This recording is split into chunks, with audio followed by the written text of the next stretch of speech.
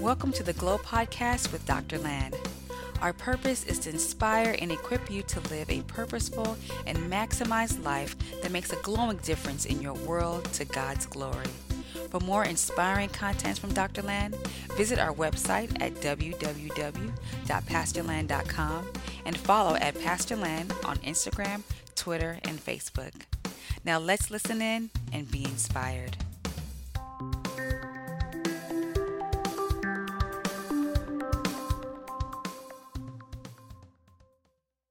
So I started a series called Following God's Plans for Your Life. Run the race, following God's plan for your life.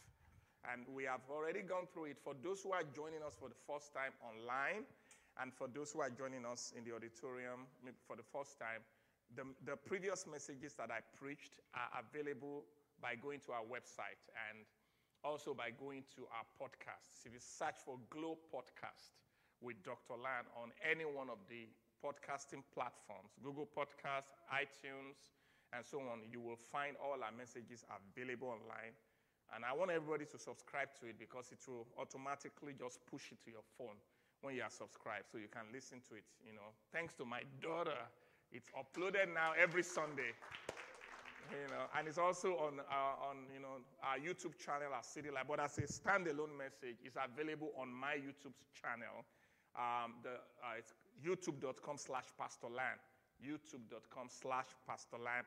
You will find the message cut out, just for you so you can listen to it. And it's also available by Sunday evening. So I just want to encourage everybody to keep listening to these things. We'll be able to move forward. So today, because I have to complete this series today because we're moving to something else next month, I want to make sure that we cover some important things. So I believe I've stirred up certain things by the Spirit of God in people's hearts. And there's that desire from what we're talking about. I want to run the race. And God is already settling different things. I want to just land the plane, land it today. So last week, I began to talk about the approach. So we've talked about the arena, the athletes. We've talked about the arrangement of the race. And we're dealing with the approach. So how you should do the running. So that's what I want to conclude with.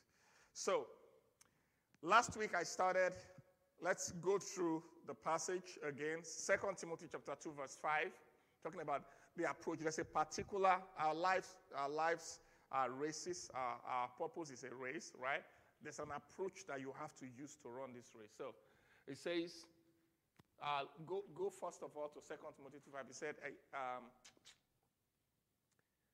yes, it says, similarly, anyone who competes as an athlete does not receive the victor's crown. Victor's crown, that's very important. Victor's crown, except by competing according to what? The rules. So there are rules to the race.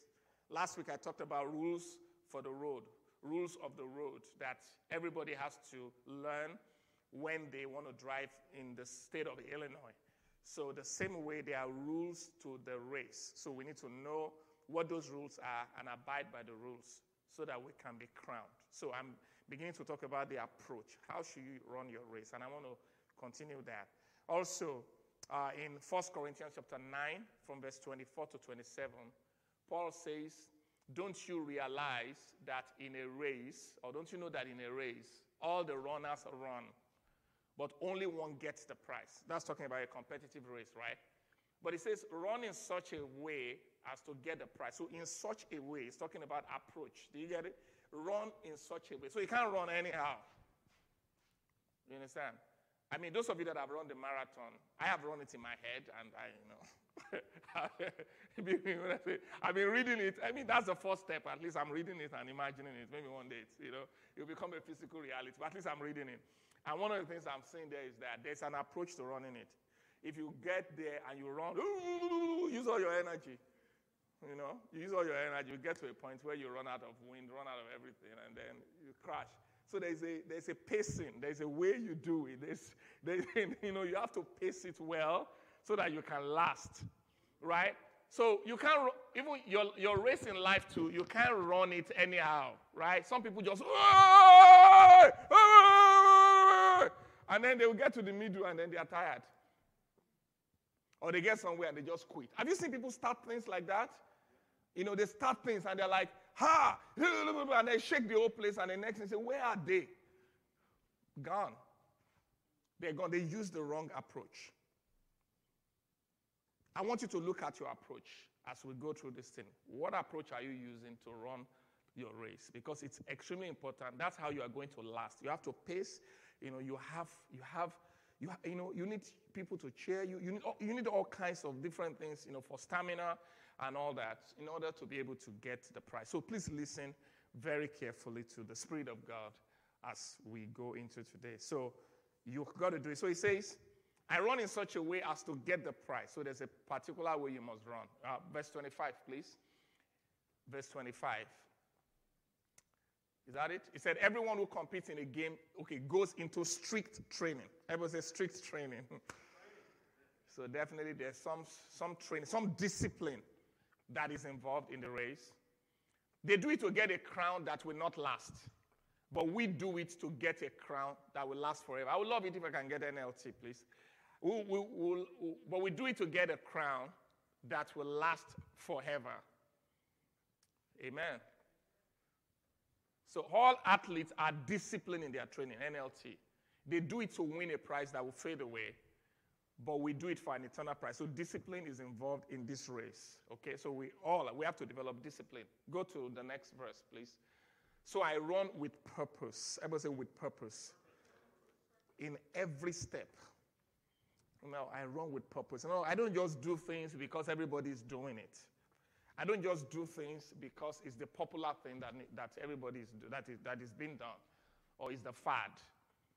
I do things. I run with purpose in every step. I am not just shadow boxing. I'm not just shadow boxing. I discipline my body like an athlete, training it to do what it should. How many of you know that our body will always want to get out of alignment? And the only solution, what I've seen is we have to train it. And sometimes the training can be hard, but we got to train it. He said, otherwise I fear that after preaching to others, I myself might be disqualified. So in other words, disqualification can take place in the race. And it says the disqualification takes place if we don't discipline ourselves. If we don't discipline ourselves. It's like, what is disqualification? It's like you just find out that because there's no discipline and all that, you just find yourself on the sidelines, on the bench, right? You just find yourself there. And only those who are disciplined continue. So you see you're doing something, and before why am I on the sidelines and all that?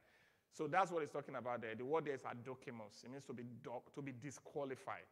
So we want to stay in the race, and that's why we got to have the right approach, which is going to involve, discipline. So let me just continue. So the first thing I talked about last week is run your race with conviction. Rules of the road, rules of the race. Everybody say, run your race with what? Conviction. And I'm not going to spend too much time because I spent the whole sermon last week on that. When I'm saying that, don't run a race, don't run your race without knowing. Do you get what I'm saying? That this is the race that you are supposed to be running. Don't just speculate. Don't just, do it because that's what everybody is saying that you should do. Or that's what everybody is doing. Man, if you wanted to do what everybody is doing, man, I'm talking about my wife and I. Or if we're going to do things the way our minds want to do it, guys, we probably won't be living in Chicago. Maybe, right? We'll not be in Chicago. We will not be in Chicago. We'll be somewhere else. Nice and warm. Houses are cheaper. Big houses. Like Texas or one of those places. Amen? What I'm saying is that if the only thing that keeps us in Chicago, the only thing, like the main thing that kept us in Chicago is because we're convinced that God needs us to do something here that if we don't do it, you have to look for somebody else to do it. That's it. you will have to look for somewhere else to say it. I've traveled to different places and all that. I'm like, man, went to Florida that time, like, let us pitch a tent in this place. Jesus, ourselves, or whatever. But then go back to Chicago. Let me tell you, when it comes to vocation, you don't go for where opportunity comes. You don't follow God based on opportunity. You understand? You don't run your race based on opportunity. Say an opportunity, a job opportunity just opened, or a ministry opportunity just opened. That is living like Balaam. Balaam. How many of you know the story of Balaam? Have you read Balaam before? So Balaam was a prophet, right? And then a door of opportunity just opened for him. And they said, come. Balak, the king, called him to come. So he went to God. Please, if you can help me find that story, that would be so great. Because I didn't have it as part of it. This is just coming from the Spirit. It's not part of my sermon. So he went to God. This is important. He went to God and asked God. I want you to help me find it. It's in the book of Numbers. He went to God and he said, God, should I go for this? God said, don't go. And then, because there was a promise of money, there was a promise of things, just know that there was some glitter to that thing. He went to God again. And as he kept on going to God, God said, go. God said, go. I want you to understand. Okay, that's it. He said, God told Balaam, do not go with them. You're not to curse these people, for they have been blessed. Verse 13. So God said, don't go. The next morning, Balaam got up and told Balak official, go on home. The Lord will not let me go with you. So he knew the will of God. The perfect will of God was don't go. The Moabite officials returned to King Balak and reported, Balak refused to come with us. Verse 15. Then Balak tried again. He went to God and tried again. Balak, is it Balak or Balak, whatever one, tried again. Sent a large number of even more distinguished officials. The opportunity became bigger. Can you imagine? This prophet, distinguished officers from a king just arrived again and said, come for this ministration, or come to this town, or come here. Than he sent the first time. And the devil will pressurize you on your race with glitter. He will pressurize you. I've faced it before. He will pressurize you on your race with glitter. I'm telling you, I could earn much more than I'm earning right now doing what I'm doing. You understand? I'm earning like somebody who just came into entry level, at entry level, with all my degrees and everything. But what I'm telling you is that there are things that will open up like that, and they glitter. They are like, come on, go for it. But God tells you, you go for it, you lose your calling.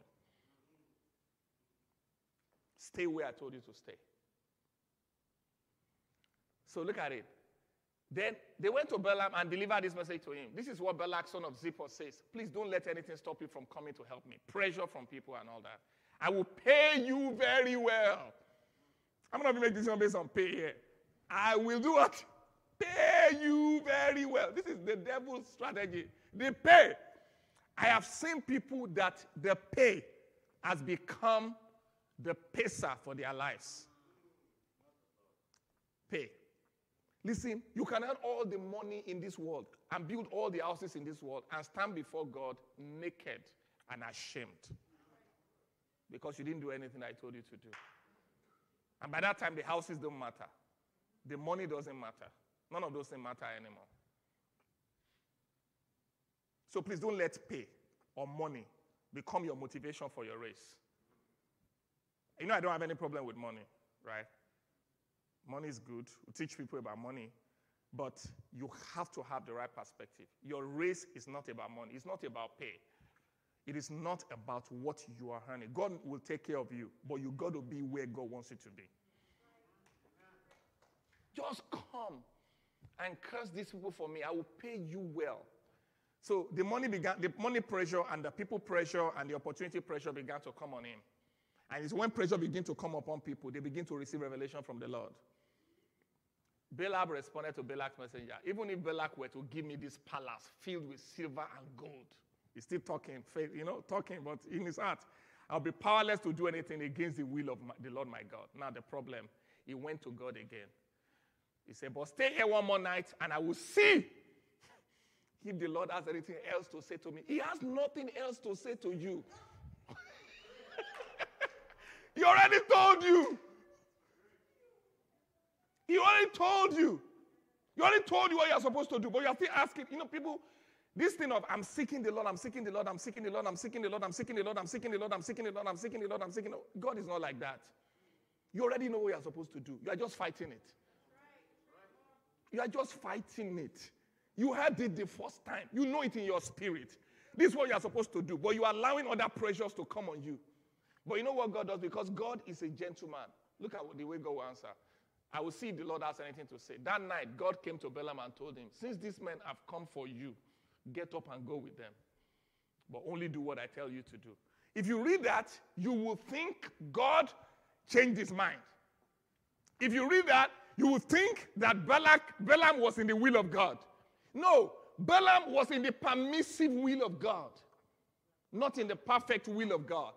It was in something that God permitted. Please, I don't want to be in what God permitted. I want to be in what God commanded.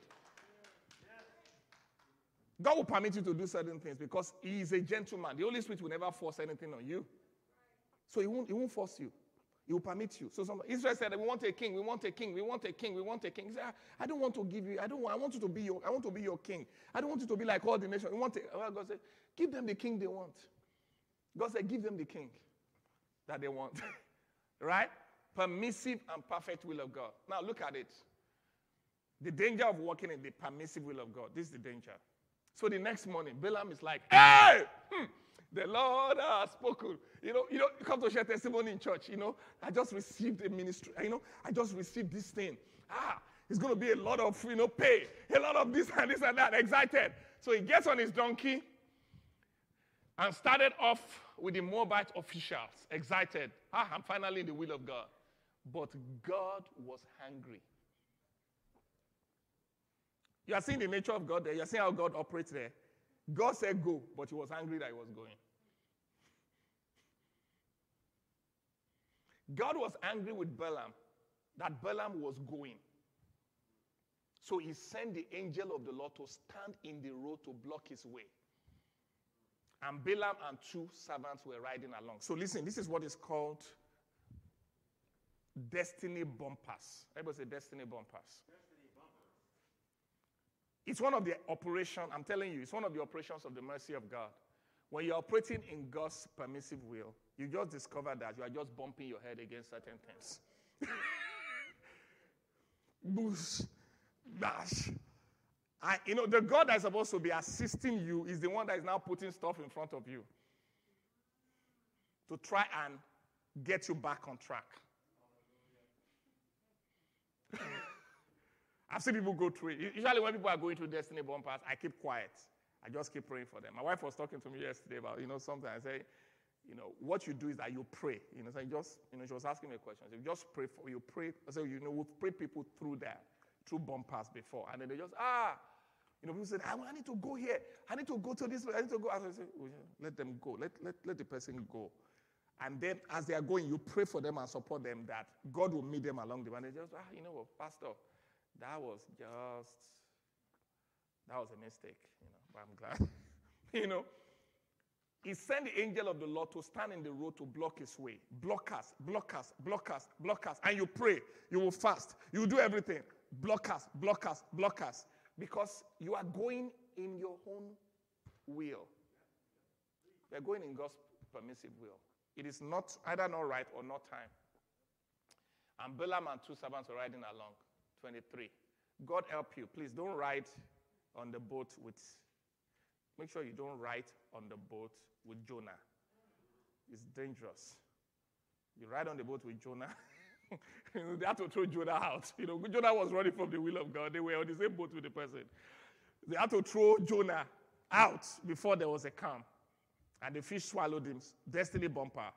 And then he was there inside the fish. He learned and he came out and God said, go back to what I told you to do.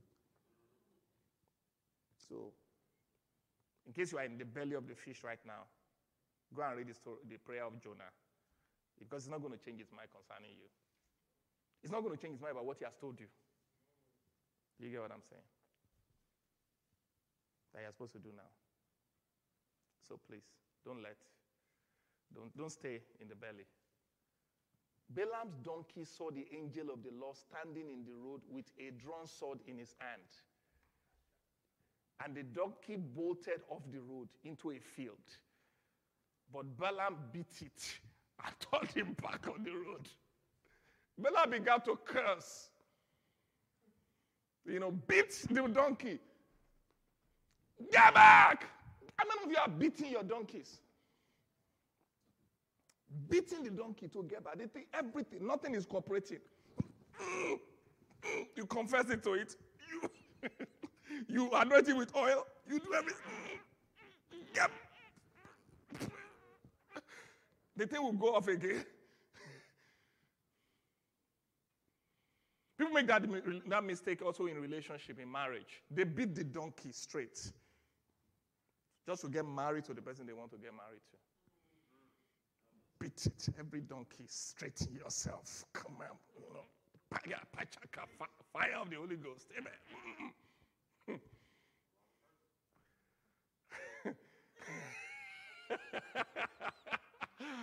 Oh, isn't the Bible awesome? Isn't the Word of God awesome? Then the angel of the Lord stood at a place where the road narrowed between two vineyard walls. Verse 25. When the donkey saw the angel of the Lord, he tried to squeeze by and crush Balaam's foot against the wall. This guy is suffering because he's in the permissive will of God. So Balaam beat the donkey again. Then the angel of the Lord moved further down the road and stood in a place too narrow for the donkey to get by at all. He's talking about, the first time, something happened along the way when you are not in the perfect will of God. You had a scrape and all that. Father, thank you for your deliverance. And then step backward again because it's still coming. This time, when the donkey saw the angel, he laid down under Balaam in a fit of rage. Balaam beat the animal again with his staff. He so beat this animal that the anointing came upon the animal.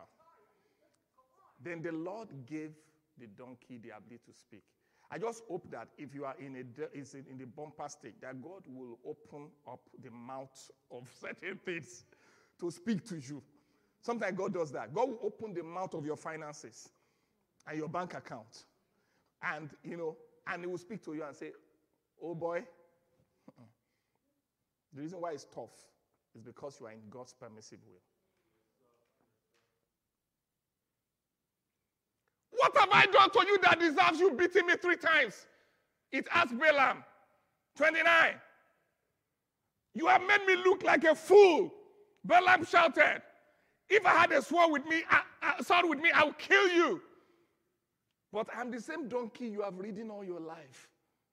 The donkey answered, have I ever done anything like this before? No, Balaam admitted. Then the Lord opened Balaam's eyes, and he saw the angel of the Lord standing in the roadway with a drawn sword in his hand. Balaam bowed his head and fell down to the ground before him. He would have been killed if not for the donkey. Verse 32. Why did you beat your donkey those 3 times? The angel of the Lord demanded. Look, I've come to block your way because you are stubbornly resisting me.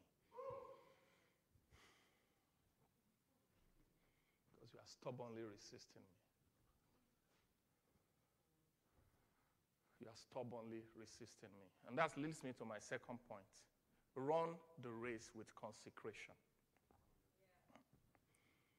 So conviction first. Run the race. With what?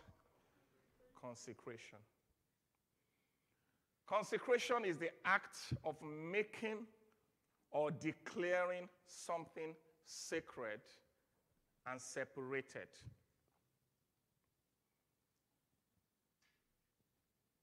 Consecration is you making something separated or sacred. Consecration is the process of presenting yourself to God and removing resistance. And removing what? He said, I have come to stop you, to block you, because you have been stubbornly resisting me. The opposite of stubbornness is yieldedness. And being yielded is a part of consecration. It's a part of consecration. Holy Week kicked off with an example of that.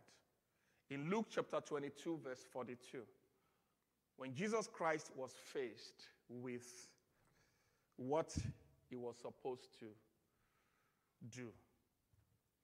Go to verse 41 for me. Jesus Christ, but let's go up a little bit, maybe to like 38. So Jesus Christ was faced with the main assignment he came here to do on the earth, which is to die for us. So if he faced it, you are going to face it. We face it constantly. Then, accompanied by the disciples, Jesus left the upstairs room, left the upper room, and went as usual to the Mount of Olives. The Mount of Olives there is the Mount of the press. Everybody say the press. It's the Mount of pressure. It's the Mount of what? That's where they press olives, and that's, where, what do you call it? Oil, wine, come out of it. Amen. It's a press. It's a mountain where the press takes place. And that's a physical thing, but it's very significant. When it comes to walking in your purpose, you are going to face time when you are going to be pressurized. You are going to experience a press. You understand? Things will push against you, just like what was happening to Balaam. Things will be pressing you and all that. This way, that way, this way, that way. Internal pressure, external pressure, all that. The press. So he told them, pray that you will not give in to temptation. Pray that you will not give in to temptation. Balaam gave in. Amen. Balaam did what? He gave in. The money, the official, the pageantry, all those things, we're pushing on him that he went to God and said, God, God, God. And God said, go. But it was out of the will of God. The pressure will come on you. He said, pray that you will not give in to the pressure. Everybody say, Lord, help me not to give in to pressure. Help me not to give in to pressure. Let's go. He walked away, and about a stone's throw, he knelt down and prayed himself. Father, if you are willing, please, take this cup of suffering away from me. Yet I want your will to be done, not mine. So basically, Jesus was like, this dying on the cross is going to be tough. Lord, I know that this is your purpose. I know it. Now, the only problem, you see, the only thing that he added to his prayer, that Balaam did not add to his prayer, was the second part. You understand? Balaam could have gone to God and said, God, you said this and all that, but Lord, I'm going to do your will anyhow. And God will have said, no, this is my will. This second part, when it is missing in your life, you end up going by your own self without knowing it. The second part is called the prayer of consecration. Lord, not my will, but what? But your will be done. He prayed it 3 times. 3 times, if you keep on reading. 3 times. Jesus prayed it, verse 43. He prayed it 3 times. Lord, not my will, but yours be done. Not my will. Yours be done. An angel appeared from heaven and strengthened him. Listen, guys. This consecration is a very essential part of your race. And it is not something that you do once. This is something that you do daily. Jesus was praying so fervently, he was in such agony of spirit that his sweat fell to the ground like great drops of blood. That's how tough this can be. And that's why the book of Hebrews says, looking unto Jesus, the author and the finisher of our faith. When he was talking about running our race, we look at him. That's what we're doing right now. It was like drops of blood. So if you feel that you are undergoing pressure right now, right, regarding part, think of pressure to the point that you are sweating so much that it's like blood that is coming out. That's what he went through. But how did he overcome it? What he did was that he submitted his will to the Father. He submitted his will to the Father and said, let your will be done, Lord. That's one of the best prayers you can pray. I remember one time, many, many years ago, I think we were still in college then, God spoke to me, he said, I'm very powerful. I should have it in one of my journals. He said, I'm very powerful. He said, but the only thing that I give man that can resist me is his will. He said, I will not override man's will. I will not force myself on people. That is why God will protect your right to go to hell. He won't force Jesus on you. He's not willing that any should perish, but all will come to repentance, but he will protect everybody's right.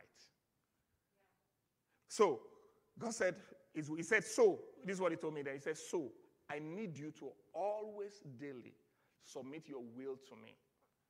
Because unknowingly, I'm paraphrasing now, unknowingly, you might find yourself fighting against me, and I will withdraw.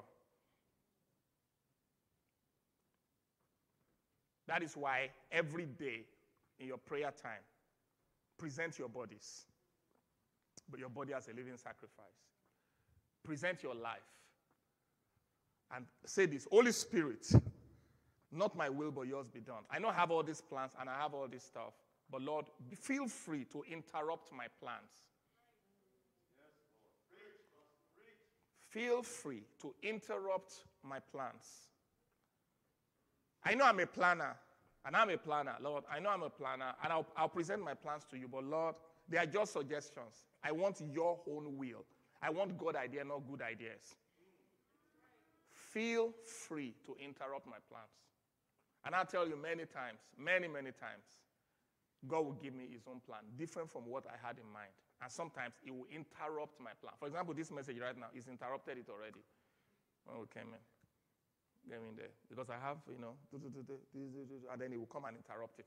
Do you get what I'm saying? Feel free to interrupt my plan. And God, so let me say, you will give God the freedom, the right to redirect you.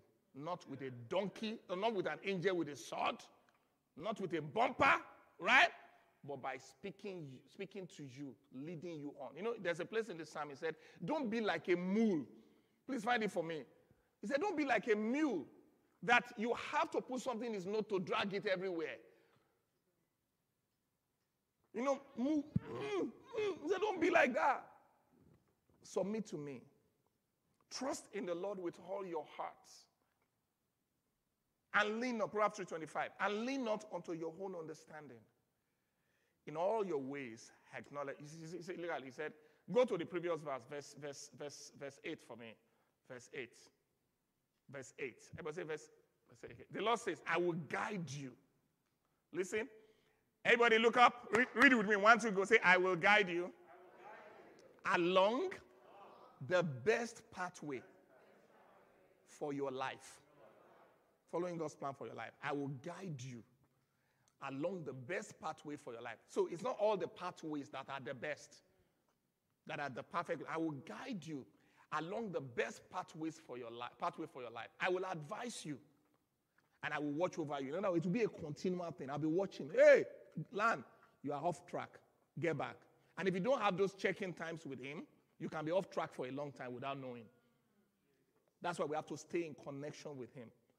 I will advise you and watch over you. Now look at it. He said, but don't be like the senseless horse, verse 9, or the mule. Don't be like a senseless horse or mule that needs a bit and a bridle to keep it under control. Don't be like that. No. Doesn't mean you're going to be perfect, but check in with him and let him guide you. Run your race with consecration. Run your race with what? Consecration. Hebrews chapter 10, verse 5 to 7, talking about Jesus. That is why when Christ came into the world, he said to God, you did not want animal sacrifices or sin offering, but you have given me a body to offer. You were not pleased with burnt offerings or other offerings for sin. Then I said, look, I have come to do your will, O God, as it is written about me in scriptures. That was the consecration of Jesus. He said, I just, I just want to do your will as it is written about me in scriptures. That's the heart that we must have. And it can't just be something that is in your heart. You have to say it to God constantly. We have to, we say, Lord, it is not according to our desires. It's not what is convenient. It is what is supposed to be. That's what we want, oh Lord. And sometimes God will say, pack your load and move to another place. I'm like, God, I was just about settling down. Just settling down. But he says, no, that's not it. I said, but look at that person. He said, well, if you're going to be looking at that person, then you're not looking at me any longer. You're not looking at me any longer. You can't look. You can't, because of time. Run your race with concentration. You can't be looking at, you have to have, what you are looking at. Go to the next point for me. I've jumped a point. Let's do D first. Run your race with concentration. Since I started talking about it.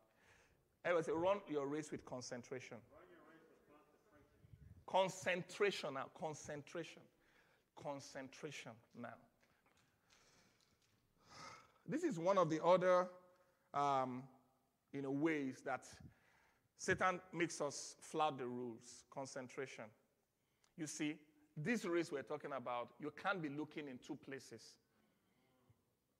to get it done. It's impossible for you to look in two places at once. You can't be looking up and looking down at the same time. It's not possible. Focus. You can't be looking in two places. There are people, you are looking in too many places.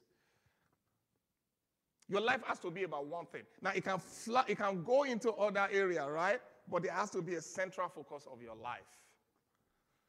In Luke chapter 9, verse 51, Holy Week.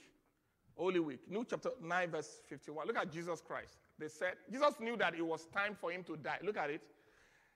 That he was going to be dying when he went to Jerusalem. That was his race. That was how he was going to complete his race, right? Easter was going to take place. He was going to die. But look at it. As the time drew near for him to ascend to heaven, Jesus resolutely set out for Jerusalem. KJV says Jesus set his face to Jerusalem. Set his face. You have to set your face. Your face can't be looking in many directions.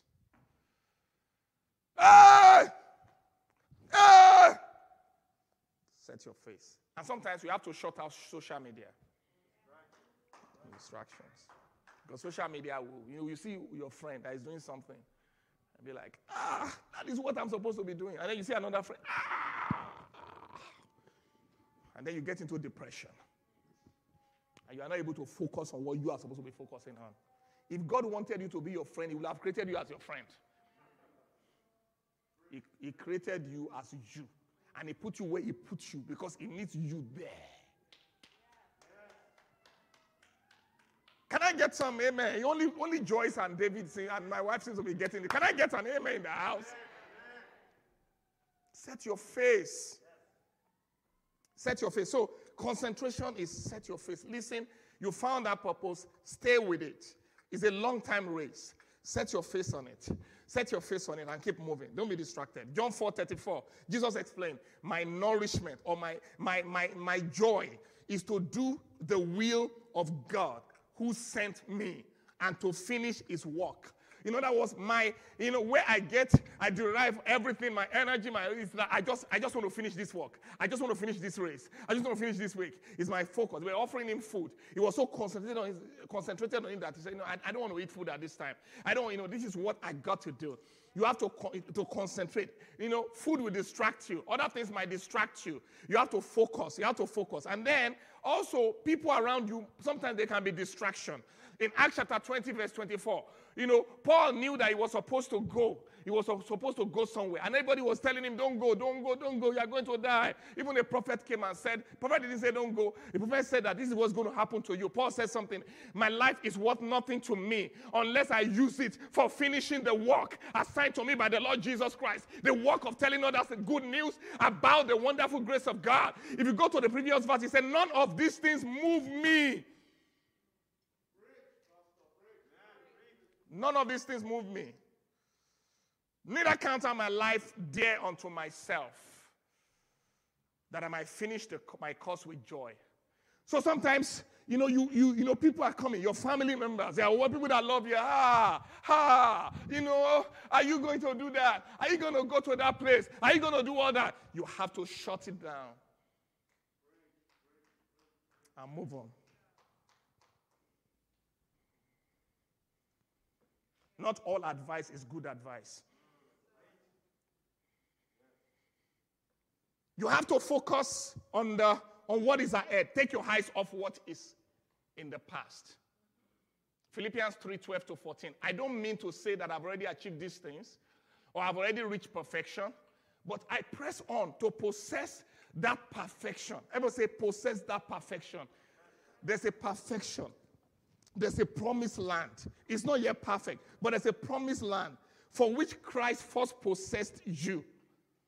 I press on to possess that perfection for which Christ first possessed me. Now, dear brothers and sisters, I've not achieved it, but I focus on this what? One thing. Forgetting the past and looking forward to what lies ahead. I press on to reach the end of the race and to receive the heavenly prize for which God, through Jesus Christ, is calling me. When you concentrate, you don't compare yourself with others. When you concentrate, you don't compare. When you start comparing yourself, you are not concentrating on your assignment. Concentrate. That's it. Do yours. Do yours. Focus. When you concentrate, you don't compare. Run the race with consistency and constancy. Listen, guys. Everybody, I want you to look at me. Look at me. I want you to look at me. I want to give you a statement. It's a long race. Everybody say it's a long race. It's a long race. It's a long race. What you need is not speed. Marathon. Those who run long distance, do you need speed? It's not speed. You're not comparing. God is not saying, oh, you first position. Hey. Second. No, it's not the kind of race. It's a finishing race. It doesn't matter who finished first or finished last, because it is not the same race for everybody. Do you get it? So you are not competing with anyone. Take your time. What you need is not speed. When God wants to speed things up, it can do one thing that's supposed to happen. Something that's supposed to happen in many years, he can do it in one day. He's the one in charge of speed.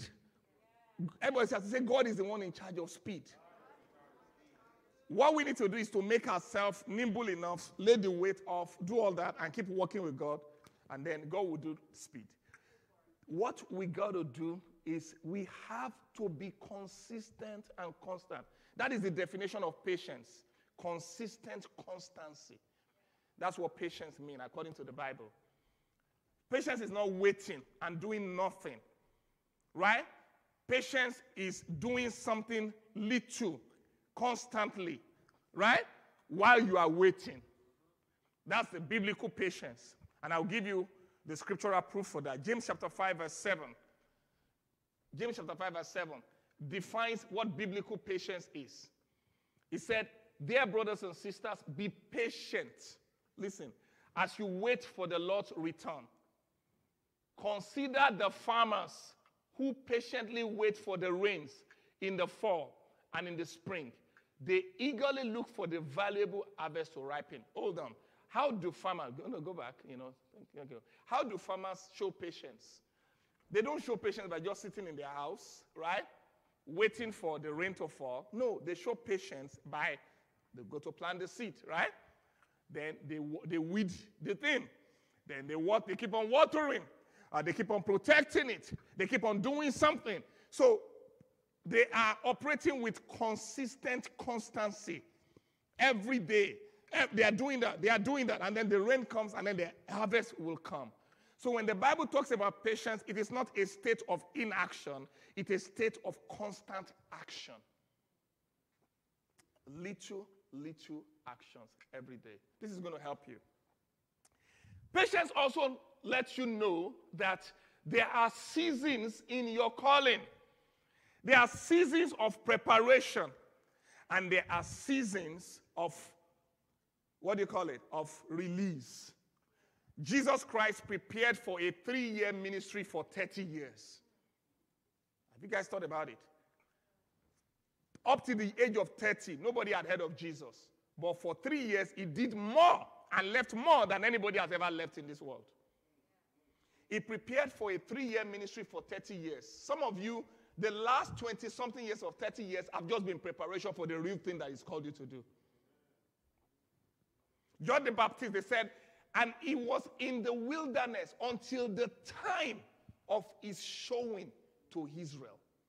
There's a time of your showing, and it is not always now. You are not always ready for showing. There's what is called the silent days of ministry. There's something called what is silent days, when you shut your mouth and build your character. When you shut your mouth and serve.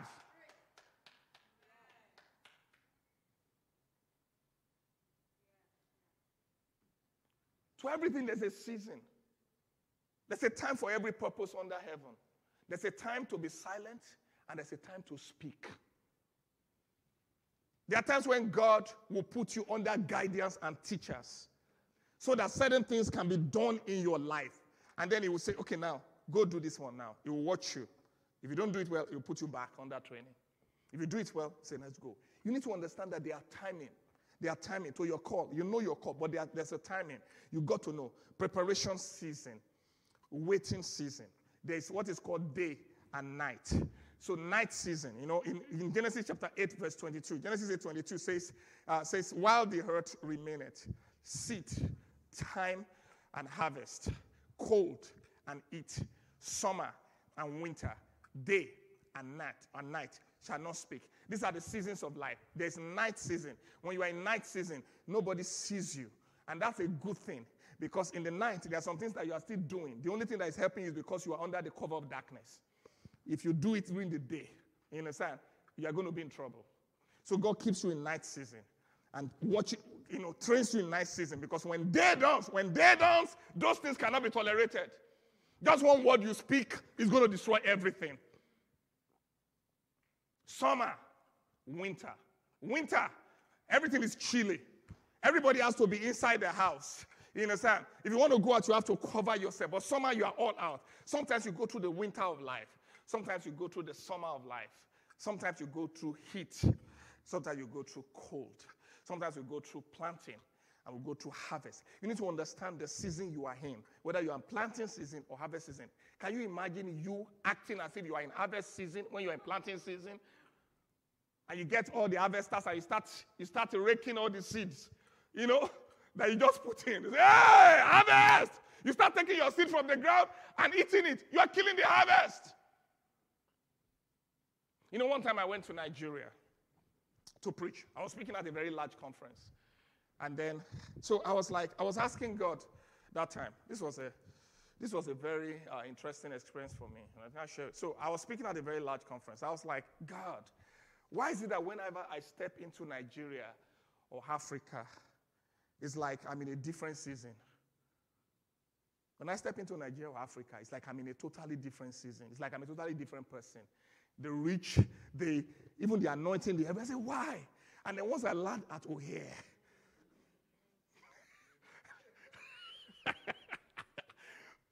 no, I'm telling you, you guys need to follow me to Nigeria. When I get to Nigeria, I'm talking about I speak to tens of thousands, and people are running, all the top ministers, and all of them, I know them, they're my friends, and all that.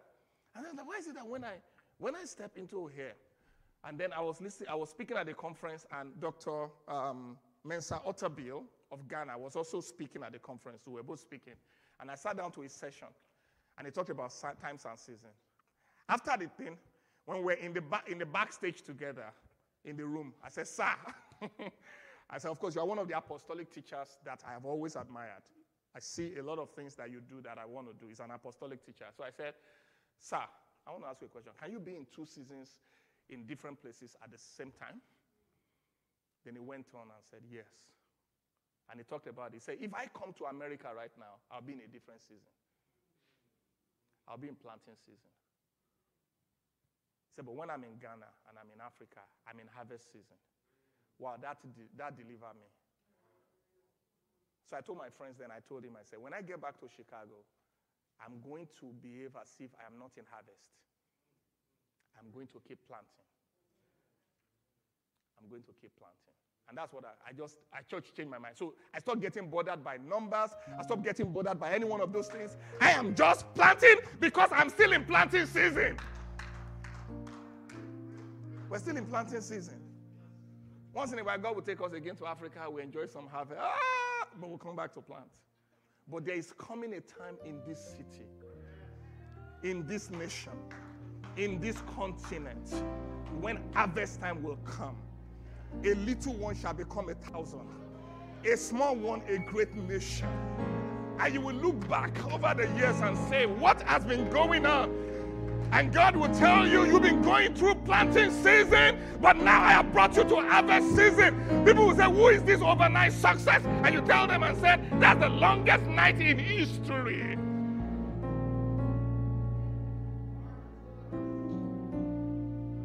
Check the season you are in. Don't behave as if you are in harvest when you are in seed time. Say, I can't carry chair anymore because I'm now in harvest time. No, when I go back to Chicago, I say, I'm going to carry chair. Arrange it. I am going to be there to join them a little bit, because Rotti has to go to the airport, but a little bit to take down this thing. I'm going to be there when they put in the lead wall in there. I'm doing that because I am still in planting season. They won't let me do such a thing in Nigeria. They will not even let me drive. They won't even let me do any of those things. When I arrive at the airport, there are people already waiting. They won't let me do any of those things. But in this place, I've got to do it. But there was a time I was doing that in Nigeria too. Are you listening to me? Get into your season. Sow your seeds. Sow your seeds. When the harvest season comes, you will see it. Sow your seeds. Serve yourself to stupor. Serve yourself to what? To stupor. Oh my God. All right, please give me a few. Let me finish this thing because I got to talk about this one. I got to talk about this one. Run the race with the captain. Run the race with what? With the captain. So, this is not a race that is captainless. You are on a team. I will say I'm on a team. So I will just join both of them together. Then my last point is also part of it. I jumped. They run the race with community, right? But let's talk about the captain. You are on a team, so you can write it down if you need to write. Run the race with community is another one, right? With community, with people. Now you are, even though it's an individual race, you are on a team, and the team has a captain. How many of you have you seen those marathon races? They say this is a world relief team, right? This is, there was a time there was an LDC team at one of the marathon that they ran it for the LDC and all that. This is this team running. And then this is the team captain. Run the race with the captain. The writer of Hebrews says in Hebrews 12:2-3, it says, this is how you should run your race. Let's read Hebrews 12:2-3. We do this by keeping our eyes on Jesus, the champion. Everybody say the champion. Woo! I am running with the champion. In fact, I should have changed it from captain to champion. Champion. It says C, so it's accepted. Run the race with the champion. Christ. I put Christ there before. I changed it from Christ. I changed it to captain. Now I'm changing it now to champion. Amen. Thank you, Jesse. Instant change. Run the race with what? The champion, Christ. The pioneer and the perfecter of our faith, who for the joy set before him endured the cross, scorning the shame, and is now sat down at the right hand of the throne of God. Listen, I want to tell you something, guys. This is not a race that you have to run alone. I told you there's a crowd of witnesses cheering you on. But most importantly, you have a co-runner. You have somebody running with you. His name is Jesus Christ. He has been through the terrain before. Hallelujah. He knows what it means to face pressure, as we see in this Holy Week celebration up till Easter. He knows what it means to be under pressure. He knows what it means to want to be distracted. He knows what it means to have to face all the Pharisees and the Sadducees, that come against you to try and distract you. He knows what it means to face opponents and enemies and the devil coming against you. And he knows what it means to face the crossroads where your flesh wants to go in one direction, but your spirit wants to go in another direction. And he promised, as our captain, you see, in those days, whenever, like, for example, when the wall of Jericho was supposed to fall down and all that, Israel had tried and they lost. But then one day, in Joshua chapter 5, verse 13, Joshua was praying, then he lifted up his eyes, and it came to pass. And then he looked, and behold, he saw a man standing in front of him with a sword in his hand. Joshua went up to him and demanded, "Are you a friend or foe?" Neither one, he replied, "I am the commander of the Lord's army." And at this, Joshua fell on his face to the ground in reverence. "I'm at your command," Joshua said. "What do you want your servant to do?" I want you to know that the captain of the Lord's army is with you. The captain of the Lord's army is with you. I mean, I've got it to a point where I wanted to quit in my race, and my captain showed up. Hey, my captain showed up, and he made a way where there seems to be no way. He made the crooked path straight. He removed the mountain that was troubling me. He took it away, and he got me going on my race. I am not running alone. I am running with Christ. Sometimes I'm discouraged. Then my captain will send somebody to me, a phone call or a book that I was not supposed to come in contact with. I'll tell my wife, I said, "How come this book came to me at this time? How come this book came to me at this time? This is what I need." He was my captain in operation. He's the champion. He knows the way. He knows the terrain. He knows the temptation. But he knows how to win. He knows how to run. He knows how to endure. Because he finished this course. He finished this race. And it's with you. You are going to last. You are going to win.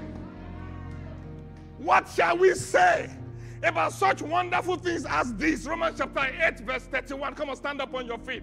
What shall we say about such wonderful things as this? If God is for us, who can be against us? Since he did not spare even his own son, but he gave him up for us all, won't he give us everything else? Who dares to accuse us, whom God has chosen as his own? No one. For God himself has given us right standing with himself. Who is it that condemns us? No one. For Christ died for us and raised to life for us, and is sitting at the place of honor in God's right hand, waiting for us. Can anything separate us from God's love? No one. Troubles, calamities, persecution, hunger, destitution, danger, threat of death. As the scripture says, for your sake we are killed every day. We have been slaughtered like a sheep. Now in all these things, we are more than conquerors through him who loves us. You are a winner. I am a winner. The outcome of the race has been predicted, and I want to announce to you, you won. I read the script of the movie of your life. I went to the end and I saw that you won. So it doesn't matter right now. Maybe the enemy thinks he has captured you. Maybe right now you are facing a battle. I have heard the end of your story. I have read the end of your story, and I saw you victorious. I saw you winning. For greater is he that is in you than he that is in the world. You are going to get there. We are with you as a church. You are running the race with community. Christ is with you. We are going to lift you up. If you fall down, that's not your final state. A just man may fall down 7 times, but he will arise again. You will rise up again. We won't let you go. We won't let you go. Hallelujah. Christ will not let you go. He's holding you with his everlasting hands. Keep your eyes on him. Hallelujah. Be aware of him. Hallelujah. You know, Ronti came in here to the city. I'm sure she won't mind, discouraged. Discouraged. But I know you are going with courage. You are going with courage. That path that God has put you on, you are not at the end yet. No matter the challenges that you have faced, no matter what is happening to you, I release new strength into you. In the name of Jesus. To a new level, new opportunities. In the name of Jesus, alignment, resources, everything that you need. In the name of Jesus. Hallelujah. If you are feeling discouraged, come forward right now. I just need a touch. Just need a touch in your race. Come forward. Come on. I want to just lay hands on people. I feel the anointing of God for alignment and for strengthening. In the name of Jesus. Receive fresh strength for your race. In the name of Jesus. Receive fresh grace for your race right now. Receive fresh grace for your race in the name of Jesus. Receive fresh grace for your race. Come on, come forward. Yes. Fresh grace, fresh grace, fresh grace for your race. Fresh grace for your race in the name of Jesus. Receive fresh grace for your race. Fresh grace for your race. Fresh grace for your race. Divine alignment. Fresh grace for your race in the name of Jesus. Come on, let's do it twice. Receive fresh grace for your race. Divine alignment in the name of Jesus. Fresh grace. Fresh grace for your race. Fresh grace for your race. Fresh grace for your race. Fresh grace for your race. In the name of Jesus. Receive fresh grace for your race. Hallelujah. Everybody say after me, say Christ, the conqueror, the champion, the captain, is running this race with me. I will run with him. I will run in pace with him. I will keep my eyes on him. And he will strengthen me. And he will help me to get to the end. He will correct me when I need correction. And he will encourage me when I need encouragement. I will finish my course. I will finish my race. Come on, begin to rejoice and thank the Lord right now. Hallelujah.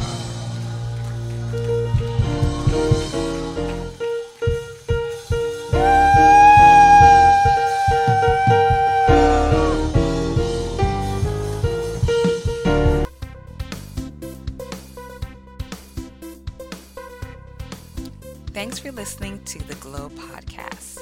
We trust you were blessed and inspired. For more contents from Dr. Land, visit our website at www.pastorland.com and follow at Pastor Land on Instagram, Twitter, and Facebook. Keep glowing. See you next time.